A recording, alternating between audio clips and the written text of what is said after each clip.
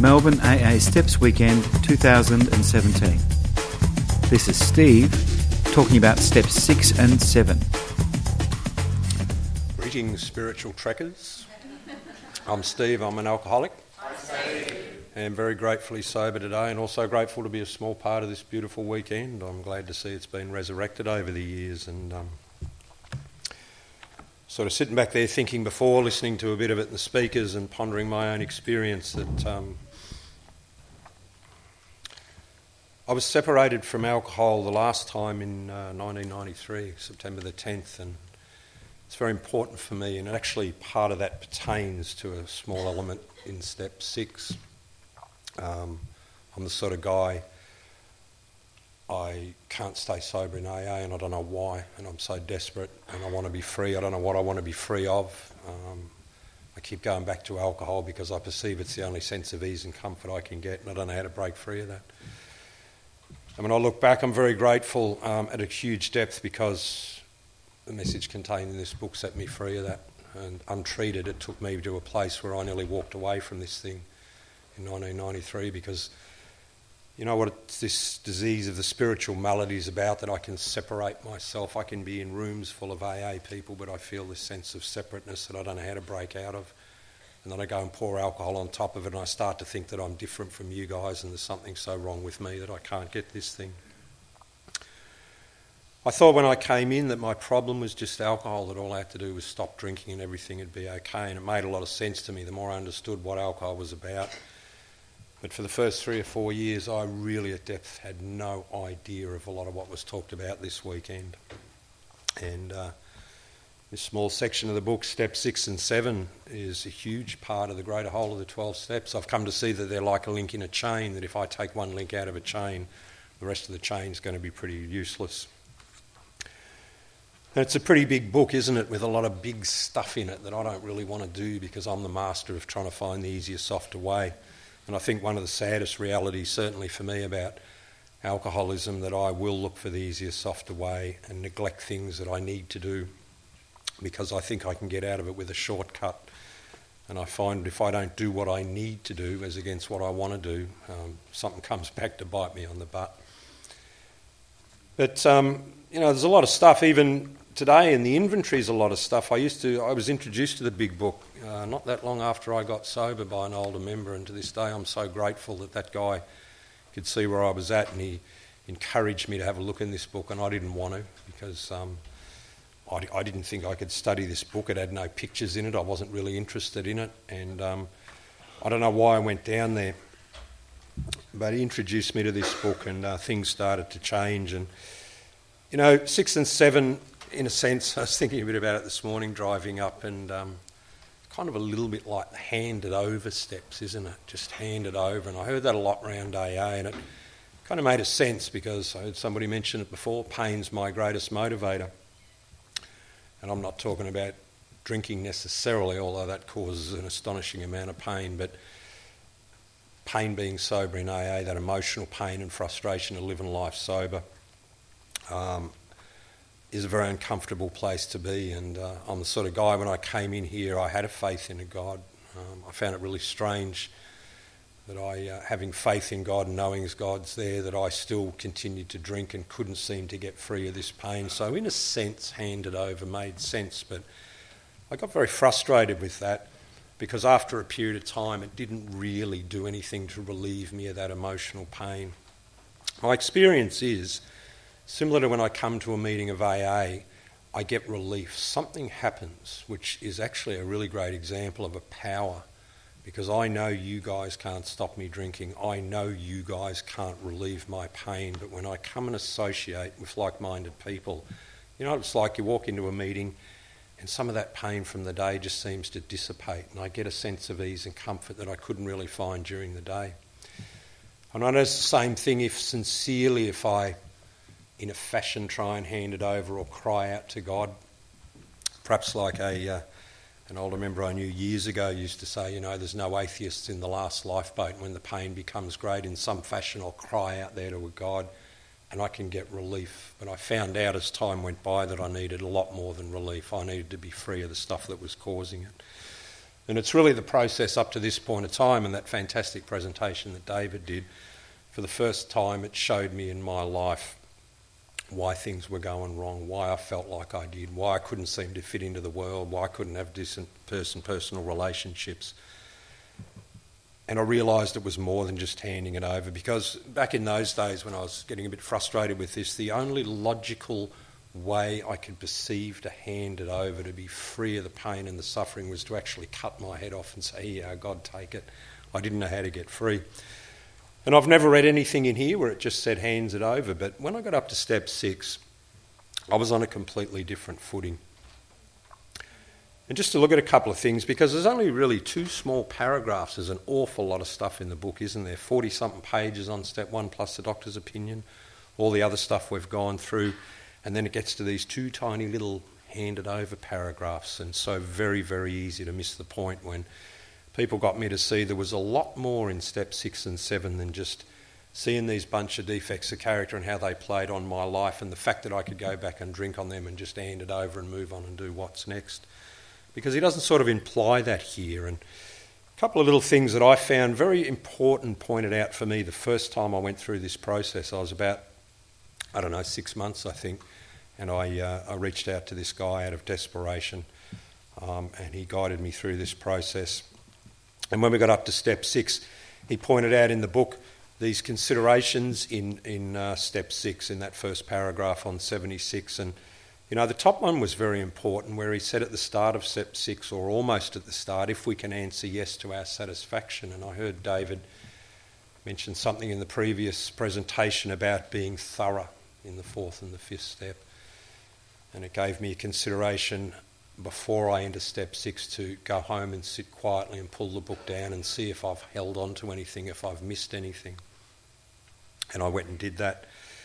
So it implies there to me in the book that if I can't answer in my own satisfaction that I've completed everything, not to move on. To me, it's the second place in the book where it suggests if you're not complete already, don't move on. The other one's back before step 3. But that word's come up again in step 6. He said we emphasised willingness as being indispensable. I found out after a long period of time, sobriety and what was offered in Alcoholics Anonymous wasn't a big ask. I thought it was huge. I thought studying this book and learning about those steps was something insurmountable, because I'm not really a study person. I only pass lunchtime and home time at school, and I thought it just seems too much to take in, too much to look in the book, and I'll never get this thing. But, somebody pointed out in Appendix 2, towards the end of that, up the back of the big books, where he made a statement where he said, willingness, honesty and open-mindedness are essential for recovery. These things are indispensable. And they pointed out that I only really need 3 things for this thing to work, those 3 things: to be willing, to have an open mind. That was pretty easy, because nothing in my mind or my old ideas and perceptions weren't working. And just to try and become willing to be honest about this process and moving through it. So I was directed the first time I got to this place, and inventory is an amazing thing, and certainly the 5th step after it, is that for the first time in my life it allowed me the ability to see the truth where I was at fault. Because like was pointed out before, my whole life I'd gone through life, I could always tell you who I resented, always tell you what they did, and always blame them, how poor little me was affected. And it had never dawned on me that maybe you've done something wrong here, Steve. Maybe the way you're looking at it's wrong. It had never dawned on me. So it was suggested to me in step 6 that I go back and have a look at my inventory and find out what is it that I need removed in order for me to be free. What is it that I need removed so I can tap this power that you guys talked about, not only to keep me safe from alcohol again, but to keep me safe from me and you safe from me, because I started to see the truth of how I really am an extreme example of self-will run riot, that I usually don't think so, and all my troubles are of my own making.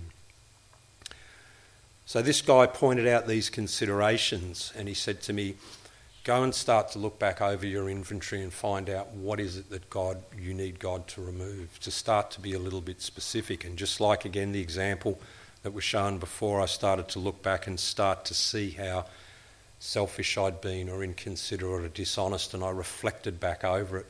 What I found really interesting in the process of inventory is that I started to see in that third column how what I'm really doing that causes all this pain and suffering is running on God-given instincts. All of us have instincts to have healthy personal relationships. All of us have human instincts to seek material things and financial things for security. And all of us have relations for instinct drive for emotional relationship and sex relationship. And I was just running about trying to get those God-given instincts met. And I started to see that other people that I resented, they too in their own life were trying to get those instincts met. And I started to see at a much deeper level, not that I was sore on them for what they did, but they were just trying to get the same things met in their life as I was trying to get. And this took me to a much deeper level of being considerate of other people.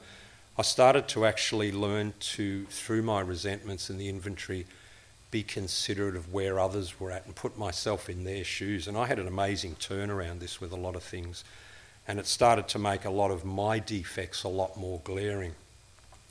And some interesting considerations in here. And this guy said when you've started to make a bit of a list and be specific about what you want removed. And he said to go away and find a bit of quiet time and look at these questions in step 6. This is probably the only time when I got with this guy that I actually did what somebody suggested. So I looked at that list and he said some things here like, are we now ready for God to remove from us all the things which we have admitted are objectionable? And I find that a very powerful consideration, that are they objectionable? Because what I've come to see, that a lot of my defects of character have value. Because if I use them to get something off you, or a situation to go my way, or resentments have a value to me because I see what you're doing wrong. I use that as a basis to condemn you and put you down to make me feel better. And I started to see how I use a value on a lot of these defects, and they're attractive to me, and I don't want to let them go because I live in some distorted sort of way. If I can get that off you, and if you can stop doing that, and this can happen over here, my life's going to be okay. And that's how I'm managing life.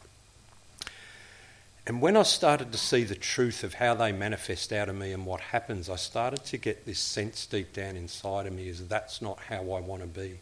I started to really get a deeper level of how inconsiderate and self-seeking and selfish I was in these areas. And it's really interesting that because it's the same sort of objectionability that I realised, oh my God, as an alcoholic, how much do I want to be free from drinking? It's objectionable. I don't want to go back there. I know what it's going to do to me. And I feel this gut level objectionability. And I started to feel that as I looked at all these defects of character. Can God take them all, every one? Can God do that? That's why I mentioned this pertains to my being separated from alcohol, because my first step experience shows me there's nothing I can do to stop myself. I identify very strongly with that allergy, but my experience, even sober in AA, is that I can't stop. I've lost the power of choice and I go back and drink, and I've done that on several occasions. And the most amazing and profound thing above anything that I found in this journey is that God has removed from me and kept me safe for alcohol. It's not me doing it. I never got up in the morning and said, God, take it, I don't want to drink. It just was taken. It's absolutely amazing to look back on. So I looked at these defects of character in step 6 that he suggested me to consider, and I thought, can God take them? And what came back to me was, if God had removed completely from me that obsession, that thought of a drink, you know what it's like in that strange mental blank spot, even though you know it's not a good idea, but you just reach out and pick it up and you wonder how you got back there time and time and time again, and that's non-existent. Isn't that a profound example of a power doing something for me that I can't do for myself? And I thought, well, maybe God can take these things off me. Because what I realised, I can't seem to shift myself beyond these defects that I'm now starting to own, and I now start to see how destructive they are. They cause trouble to other people. They block me off from having decent relationships. And I never understood, because I had a faith in God, of how can I be blocked off from God if I know God's there and have a faith in God? And what I saw through this process, it's that self-centred Steve that's trying to manage life. He's totally self-centred with his own manageability, his own ideas about how he's running life. And when I'm self-centred and consumed by self or me, I'm not conscious of a God. I'm not conscious of being considerate. And I started to see how I block myself off. So I believe that God could, but the key thing I learnt in this is, am I willing? Something very interesting happened to me around this section here that I remember, and it's still relevant for me to this day. A short story, very, very short. Many years ago, I was involved with these church youth groups. I didn't go for the church. I went for all the fun and games and activities. But nevertheless, I was talking to this person at the time who was pretty wrapped up in the church and everything. And I remember she said to me, and this always makes sense to me, is that she said, look, God loved us so much, he gave us free will. That's a pretty huge example to me of unconditional love. In other words, God said, rightio guys, know that I'm here, I'm there for you, but I'll show you how much I care about you. I'm going to give you free will. Come to me only if you want to. That made a lot of sense to me because I've done a lot of things on my own will that have got me into trouble, and I've never had God stopping me doing it or coming and saying you shouldn't do that. God's just let me run like a little child and do what I want to in life.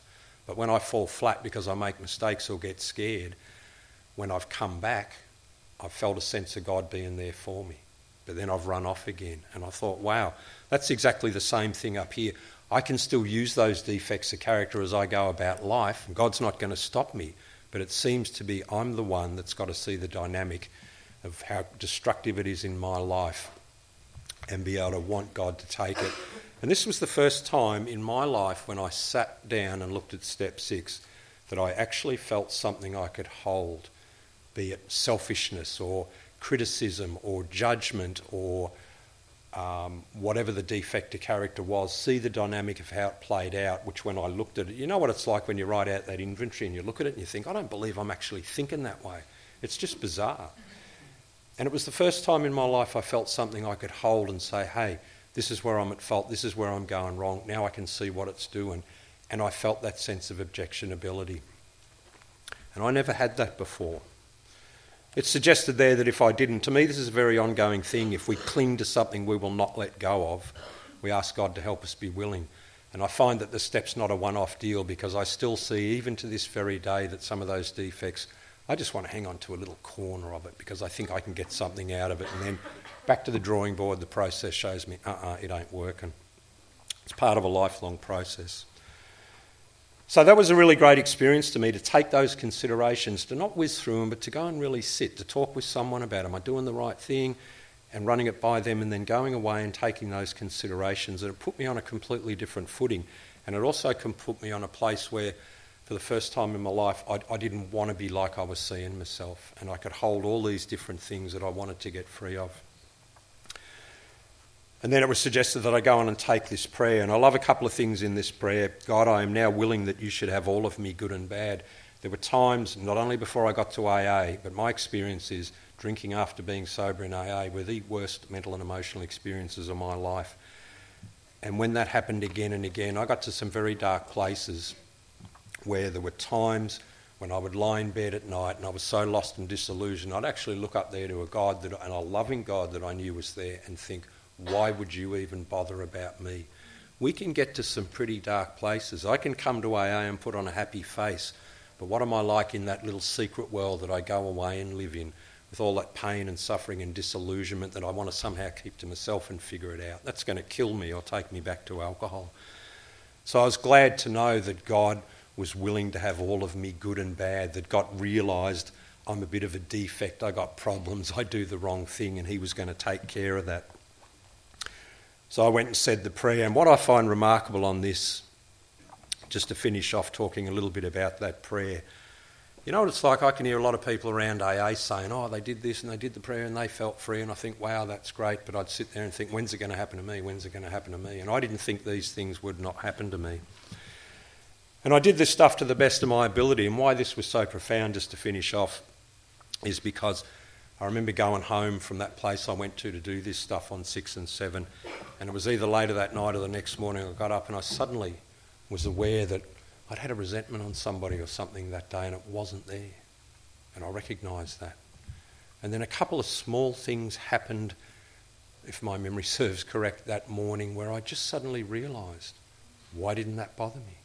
How come that didn't frustrate me?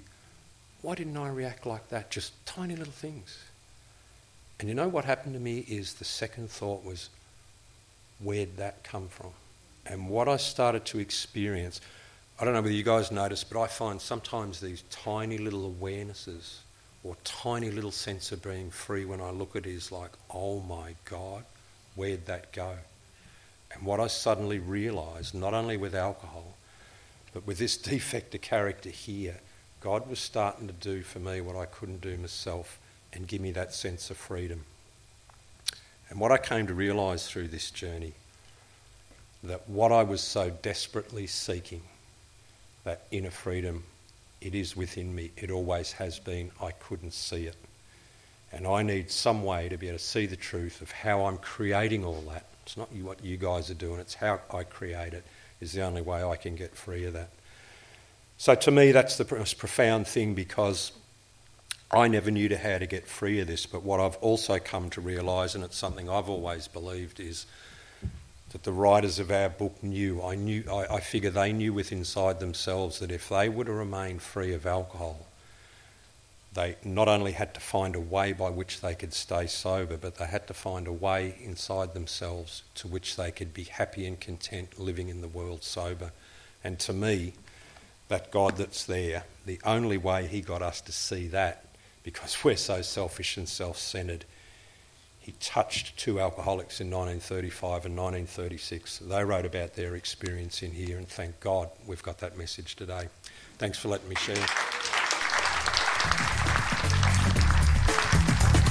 Information about the annual Melbourne AA Steps Weekend is available from www.stepsweekend.aagroup.org.au. Thanks for letting us share.